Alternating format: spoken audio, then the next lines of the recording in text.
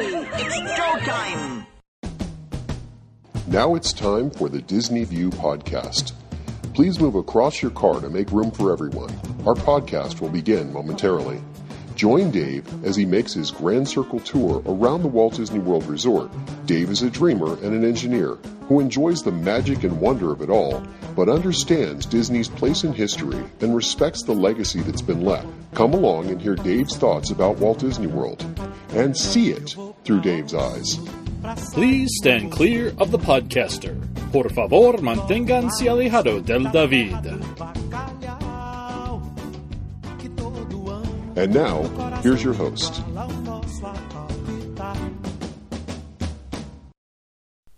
Hey everyone, it's Dave. Welcome to another edition of Dave's Disney View podcast. On today's podcast, I wanted to talk about some things that are happening at the Walt Disney Company and some things that affect the Walt Disney Company that are worth spending a few minutes talking about.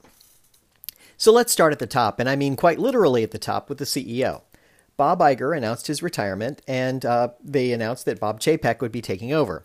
Now, there are some people out there who will tell you, oh my God, this is, the world is ending. It's, this is a big thing for Disney because, they replaced him and blah, blah, blah. And the reality is not that at all. It turns out that about 5 years ago, Bob Iger had announced that he wanted to retire from the Walt Disney Company. And the company encouraged him to stay on for longer and gave him a new contract to stay for a longer period of time. Because it was just, they were trying to herald a new era and he could leave his legacy and leave his mark. They kind of talked him into staying. So they had just recently, or were in the process of completing the purchase of the Lucasfilm. They had just recently started to build on the idea of Avatar, the Pandora world. So they were actually just breaking ground on that. So there was something to be built there.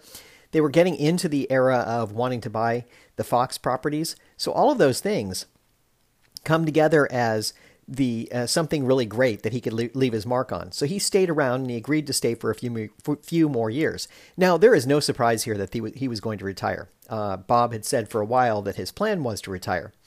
But it happened kind of suddenly, and it happened like on a Wednesday afternoon. So everybody felt like it was this knee-jerk reaction to something. But I'm here to tell you that that's not the case. This was long planned. It was in the works for a while. And Bob Chapek had been one of the top 3 or 4 people that were on the list to replace him. I can't remember who the others were now off the top of my head, but there were several people that were on the short list, and they were all employees, cast members, whatever you want to call them, of the Walt Disney Company. The thing about replacing CEOs is if the company is doing well and they're successful and things are going well, you don't want to upset the apple cart. You don't want to impact your stock price by going out and conducting an external search and making a change and coming up with somebody different. That will adversely impact you. If the company is not doing well, you may consider the board may actually go out and do an external search and look for somebody to replace. But in this case, the company is doing really well. Bob Iger left them in good shape. They're in a good spot. So it makes a lot of sense for him to go ahead and step away now and them just to promote from within. Now, as far as Bob Chapek goes, he's been with the company for a number of years. He worked in some of the distribution channels on the entertainment side. So he's working with some of the entertainment pieces and kind of earned his ears that way, if you will. And then worked his way up to a higher position in the company. I think most recently, he was the president of the parks. So he really has a good fundamental understanding of how the parks run and how that cash cow really comes together and how they really do a lot of things there. And that does fund a lot of their activities. So there's that interesting piece there that I think there's a lot of continuity, and I think it'll be a very good thing for the company. The stock price will probably remain where it is, barring any other factors, and we'll get to those in a minute. But it's kind of an interesting thing the way this all works out. So I think there's a lot of opportunity here. I think Bob Chapek will probably be a really good CEO. Nice transition to him from Bob Iger. Look, Bob Iger was not a bad CEO. You can say what you want about him, but he was very successful in the role. I think he was very forthright and honest. It's a rare day, and I don't think it's ever happened, that a CEO is perfect and everyone goes, wow, we love that guy. That's all there is to it. I think had Walt Disney been the CEO at some point, in modern times as opposed to in the 60s, I think there would have been more questions about some of his ambitions and how he was spending his money than there were at the time. So anyway, I think that this is a really good move. I think it's good for Disney. Now, as far as the timing, there's an interesting thing that happens. This is an industry standard thing. If you look across Fortune 500 companies, the way they set up their bonusing structure for everyone in the company, pretty much top to bottom, but especially at the top where you have your senior executives, the officers of the company. The board of directors will take a look at the annual report and make a decision about how well the company did and award a bonus based on that and the contract that these executives have. Everybody signs a contract. So they give the money based on how well that the company performed. They typically will grant the money and vote on it sometime in late January, early February to make the decision to grant the money. So anybody who's at the top will always wait until that bonus has been awarded and granted to them before they will announce their retirement, because they want to make sure that they're maximizing their profit. So it's an interesting thing that happens here. And this is, like I said, this is pretty industry standard that way, that CEOs and senior executives will stay around until bonus time to make sure that they get what they can get out of it. Now, Bob Iger will be staying around as sort of a consultant. I think he stays as chairman of the board for now to help transition and make sure that the company stays successful. He wants to maximize his own bottom line as well. Now, another reason to do this now, right now, as opposed to like in later March, is because there's a shareholder meeting that's coming up. And the amount of his bonus will certainly come up as a topic for discussion. But you don't want it to be the only topic for discussion and the primary thing people are talking about when they're talking about his money and the direction of the company. So by leaving now, that discussion happens early and it'll come up as a point of discussion during the shareholder meetings, but it won't be the central point of everything. So that's important to realize too. So all of these things come together, and that's the way this works. I mean, this is business. This is the way business is. Bob Iger had wanted to retire. Bob Iger stayed around to shepherd in a new era. People will tell you that this is a knee-jerk reaction. This is because of Star Wars. This is because of fill in the blank. It doesn't matter. That's not what's happening here. He is stepping down because he was ready to step away, and he helped the company move on a little further. Now, there are other CEOs. I'll use Michael Eisner as an example. He stayed probably a little longer than he should have. He probably should have retired about 10 years before he did. He helped the company recover and do some great things from where they were in the early 80s when he joined them. They were the subject of possibly a hostile takeover, and he helped shepherd them into something new and a new era of prosperity and some good things happening. So really tremendous things. But then he stayed around too long and tried to grow the company in a direction that maybe didn't make sense. Maybe it did, I don't know. But it was probably a little too long in terms of that. So you could make the case that there's a guy who stayed too long. I think Bob Iger probably stayed about the right amount of time. He helped shepherd in a few new things, and I think it was a really positive thing for the company. Now, the other things that are going to happen is that there's this coronavirus that's coming across, and there's many people who have been sickened by it, and some people have died, no question. So the Walt Disney Company, out of an abundance of caution and respect for the countries, has closed Shanghai Disneyland and Hong Kong Disneyland for the foreseeable future. They keep updating their website to say it's closed, and they put a new date on it, that they updated it and so forth. But there's no distinct plan at this point for when they'll reopen them. So those two parks are closed sort of indefinitely at this point. And it's to ensure that there's no spread of the virus. You know, you have to remember, in the close quarters of having a lot of people around when you're in a situation like that in a theme park, there's the potential to spread a virus. So they're trying to be extremely careful. Now, the problem for Disney is that they have invested a lot of money in the properties that they have there. They have they have to provide security, still have to provide maintenance, and still do some things. So it's costing them money without bringing any revenue in. I don't know how their contracts work with the cast members that are there in either of the parks. I don't know if some of them are getting paid or not getting paid or what the deal is there, but certainly it's costing them something. And there's an opportunity cost there because those people aren't working. So it has an economic impact that has ripple effects. But for the Disney company, it's a real problem because they have to consider what that means for them and their bottom line. You know, the parks take up a large portion. It's not the largest portion, but it's a large portion of their revenue comes from there. And then a lot of their operating expenses obviously go to it too. So when you have the balance of having 2 of your 6 worldwide parks closed, it's a problem. Now, Tokyo Disneyland has said it's going to remain open for the foreseeable future, but that could change. What they're trying to do is they're trying to make sure that they're mildly screening people who come in, and that they're sending cast members home who are sick, telling them not to come to work, asking guests who are coming in, if you're not feeling well, please don't come in the park. Now, Tokyo is an unusual place in the sense of there's millions of people that live in a very small city. So people are very sensitive to germs and viruses and spreading of germs. So people have a different sensibility there than they do in other cities. So people, if they feel sick, they will wear a mask. If they think there's a threat that they'll get sick, they'll wear a mask. They'll wear gloves. They'll do different things where they don't come into contact with other people. So there's a different level of, I'll say hygiene, though I don't mean it exactly as hygiene. There's a different level of hygiene than you'll see in other cities.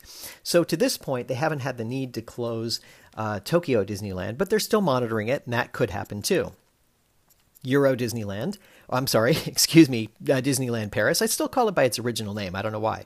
But anyway, they remain open as well, but travel has diminished a little bit in Europe. So the park attendance is down a bit. I wouldn't say that it looks like it's a big thing at this point, but it could become a big thing if more cities and more towns become infected in some way, that they may wind up doing more closures. Again, they're telling cast members to stay home if they're sick and asking people not to come to the parks if they're sick, and trying to do the right things. But for the moment, they remain open, but they're giving a little more leeway in terms of people canceling trips. And then in the United States, you have Disneyland in California and Walt Disney World in Florida, both of which remain open, but they're, again, reminding people, hey, if you're feeling sick, don't come. It's okay. If the cast members are feeling sick, don't come. There was a group of people who were contractors who worked for Disney who were in Italy near the town that was infected, a town that was infected there, and they were actually sent home. They were brought back to the United States, and they were sent home and quarantined for 20 days or something, and are just being held without being able to come to work at the parks. So it's kind of an interesting thing. They're aware of what's going on, and they're aware of the threat and trying to keep track of it, and just trying to make sure that things are safe. Look, I have to think that sometimes you have to kind of take the news reports and look a little deeper than just the report. There's a salacious headline that comes out about the virus spreading and this and that and the other thing, but it doesn't necessarily go the way that they say it does, and there are other factors that influence it as well. That's not to say that it can't be a pandemic. That's not to say that it couldn't come here, that it couldn't affect people here, because that is certainly a possibility. But you have to use your own good judgment and be wise about the things you do. If you're planning a trip to the Walt Disney World Resort or to Disneyland and you have concerns about it, if you book through a travel agent, I might call that travel agent and just have a conversation about what your options are. Could I cancel? Should I cancel? Those kinds of things. If you booked it directly with Disney, Disney does have some discretion and some leeway in situations like this, where in some cases they may make an exception and refund you whatever you paid for certain activities. Now, that doesn't mean that they have to let you off the hook. It doesn't mean that if you bought a vacation package or something that they have to let it go and refund all your money, but they very well might. You have to ask the question and decide what's right for you. So if you have any concerns about it, or you're thinking about it, you might want to just reconsider. Airlines have not announced any plans to refund money or anything. But if you're flying to Disney World or Disneyland or anywhere else for that matter, you might want to contact the airline and see what their latest status is, if you're concerned about it at all. If you're not, then so be it. Go ahead and enjoy yourself. Just enjoy. I personally, I'm looking at it and I'm going, well, I was going to go to the Disney Resort. I was going to head up to Walt Disney World in late March for spring break. And I'm not sure if I'm going to. I still may wind up going. But I'm a little more hesitant right now. And that's not to say that I'm in any way living in fear. It's just that I'm trying to be realistic about things. Look, I'm probably going to wind up going in May anyway. So I might just hold off and just spend a little bit longer there in May. So that might be an option for me.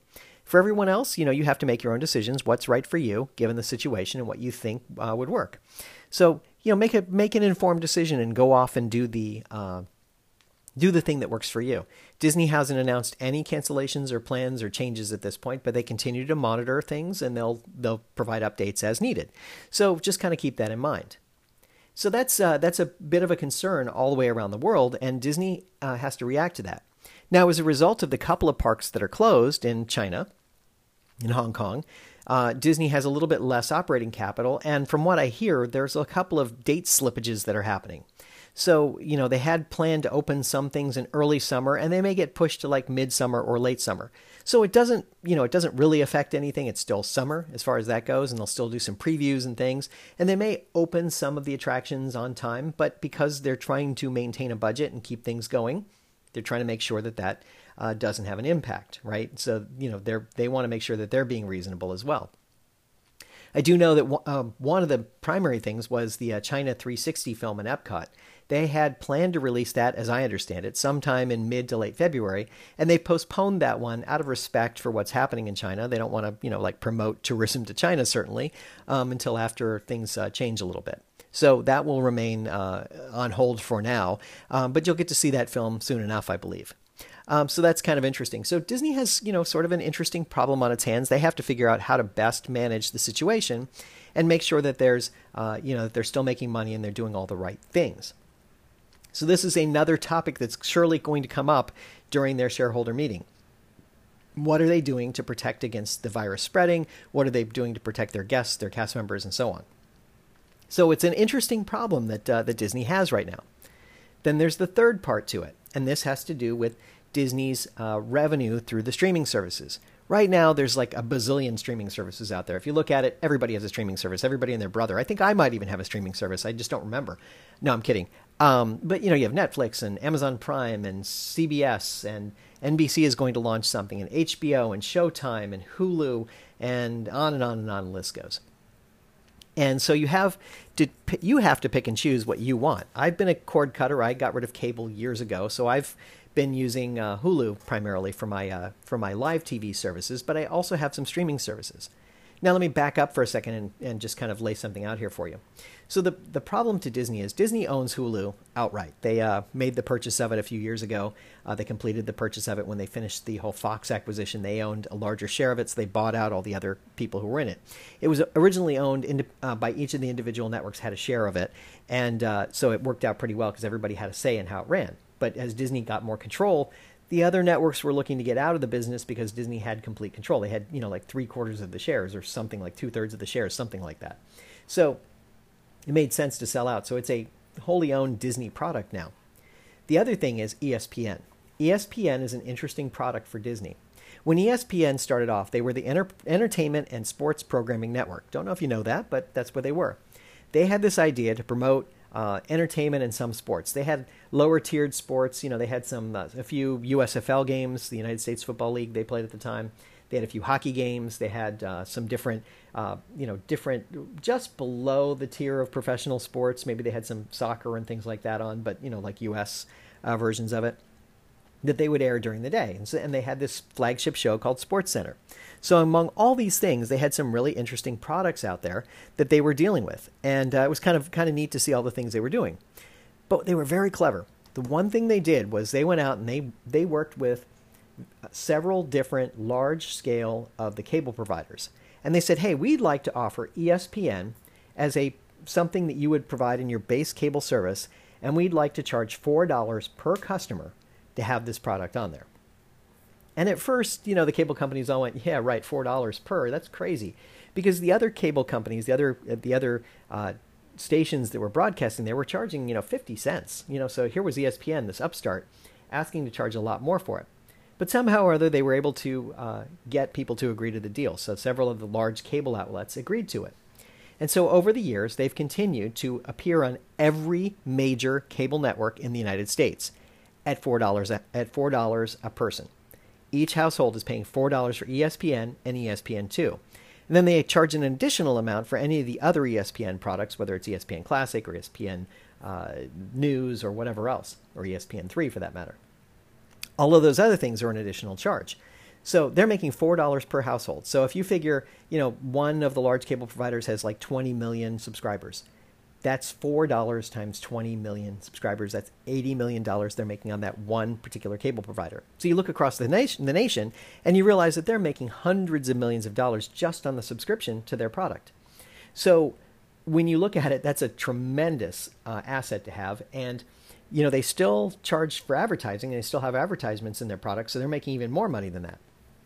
So when Disney acquired ESPN, it was a huge windfall for them because they had this $4 base subscription fee.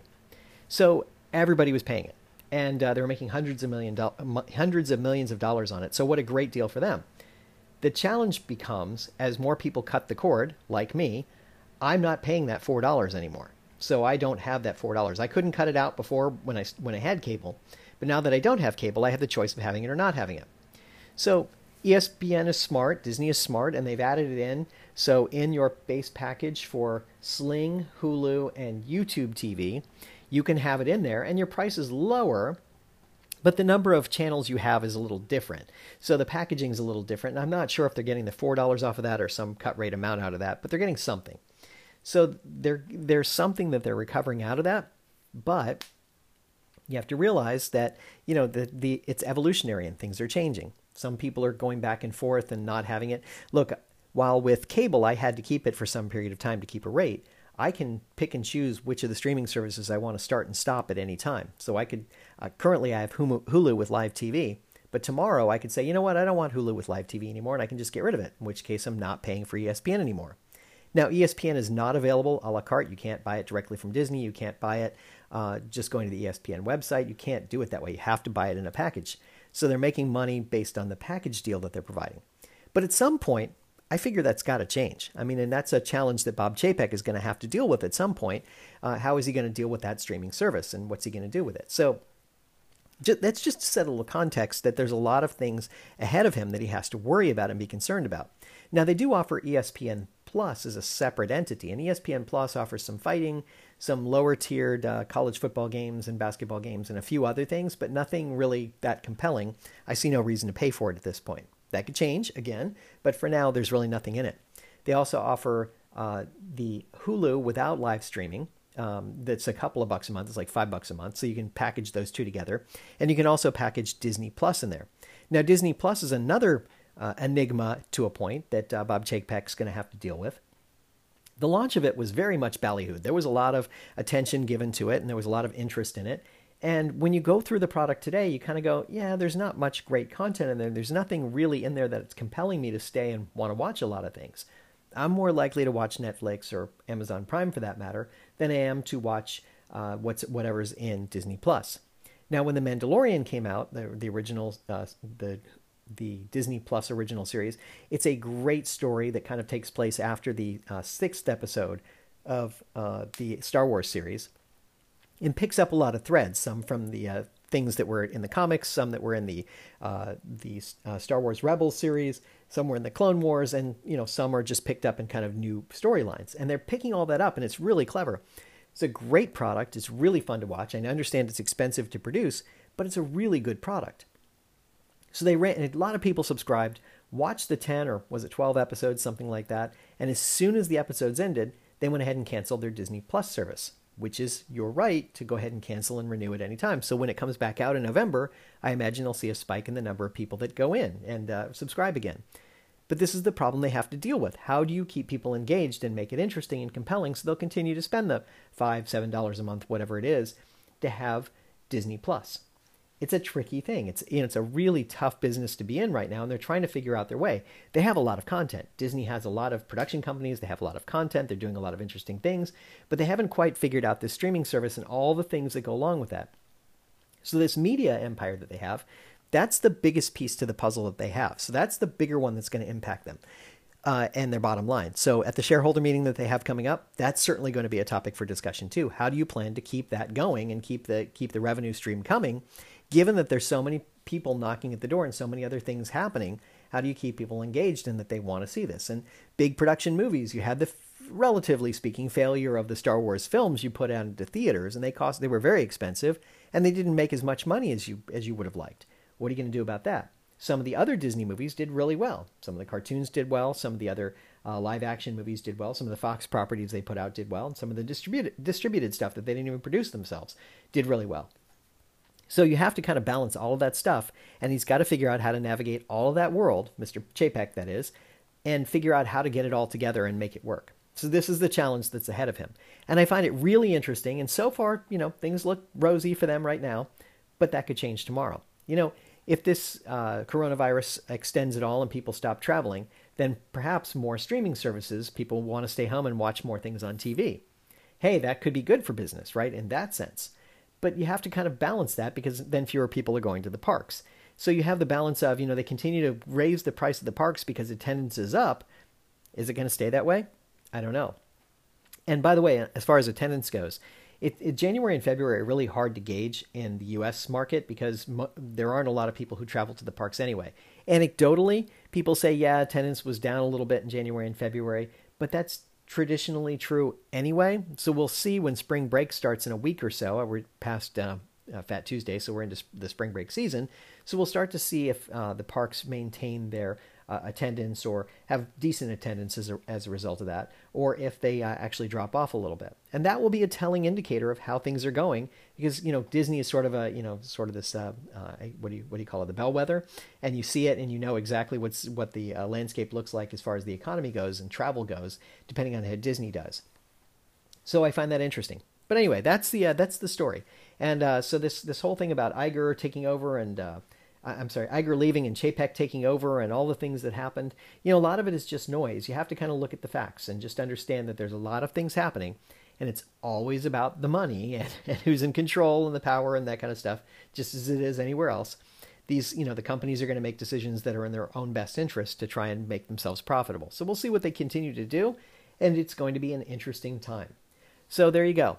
Now, there was one other story that I heard about just yesterday that I just wanted to share quickly, and that was that the Jungle Cruise had a boat that developed a problem of some kind. I'm not sure exactly what happened, but it started to fill with water. So the Reedy Creek Fire Department came, and the cast members were all good, and they got everybody off the boat. Some people had some wet shoes and maybe wet bottoms of their pants because it was a little cooler, so the people were wearing longer pants. So they helped them out with that. I guess they replaced some of their clothes and whatever and dried them off and, comped them some tickets or whatever they did, but they made it right by them. And I just thought that was kind of funny. There's a couple of pictures out there of the Jungle Cruise boat that's filled with water. And it's interesting because this is not the first time this has happened. It's happened with the Jungle Cruise. It's happened with the Pirates of the Caribbean. And I believe it's happened with some of the other water rides as well, that occasionally things go wrong. And that's just the nature of it. You try to maintain them the best you can, but occasionally something will happen and there's some water and things go wrong. But Disney responds to them well and treats them well. I don't think you ever heard about the ones in the past because we didn't have social media. You just hear about it secondhand from somebody. But now you can see somebody posts a video or a couple of live tweets or some pictures or some other things right off the bat, and you see it right away. So I just find that kind of funny that it changes like that. Well, anyway, that is my podcast for this week. I hope you've enjoyed it. It was a little different. I just wanted to talk about some of the things that were happening around the company that I think were worth spending a few minutes on. So I'm going to leave you with that this week. And remember, if we can dream it, we can certainly do it. Bye now.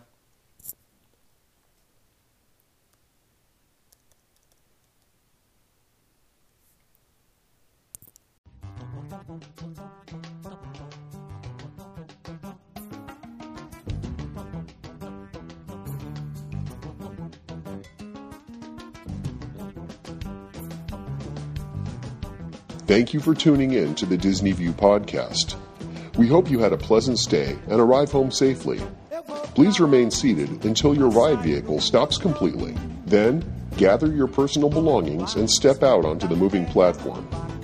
And yes, I know it went by so quickly, but don't worry. One of the nice things about traveling on this podcast is that the journey is just beginning. Show notes are available on DisneyWorldPodcast.net. While there, please check out some of our affiliates. You'll also find links to Dave's iPhone and iPad apps. There's an app for pin trading, one for finding hidden Mickeys, and an app for finding and tracking pressed pennies around the Walt Disney World Resort. And you never know just what Dave is working on next. If you have questions, feel free to drop Dave an email at davesdisneyview@gmail.com. Original music you're hearing in this podcast is Oslo Doom by Gilberto Gil. Of course, this is a fan podcast and in no way affiliated with the Walt Disney Company.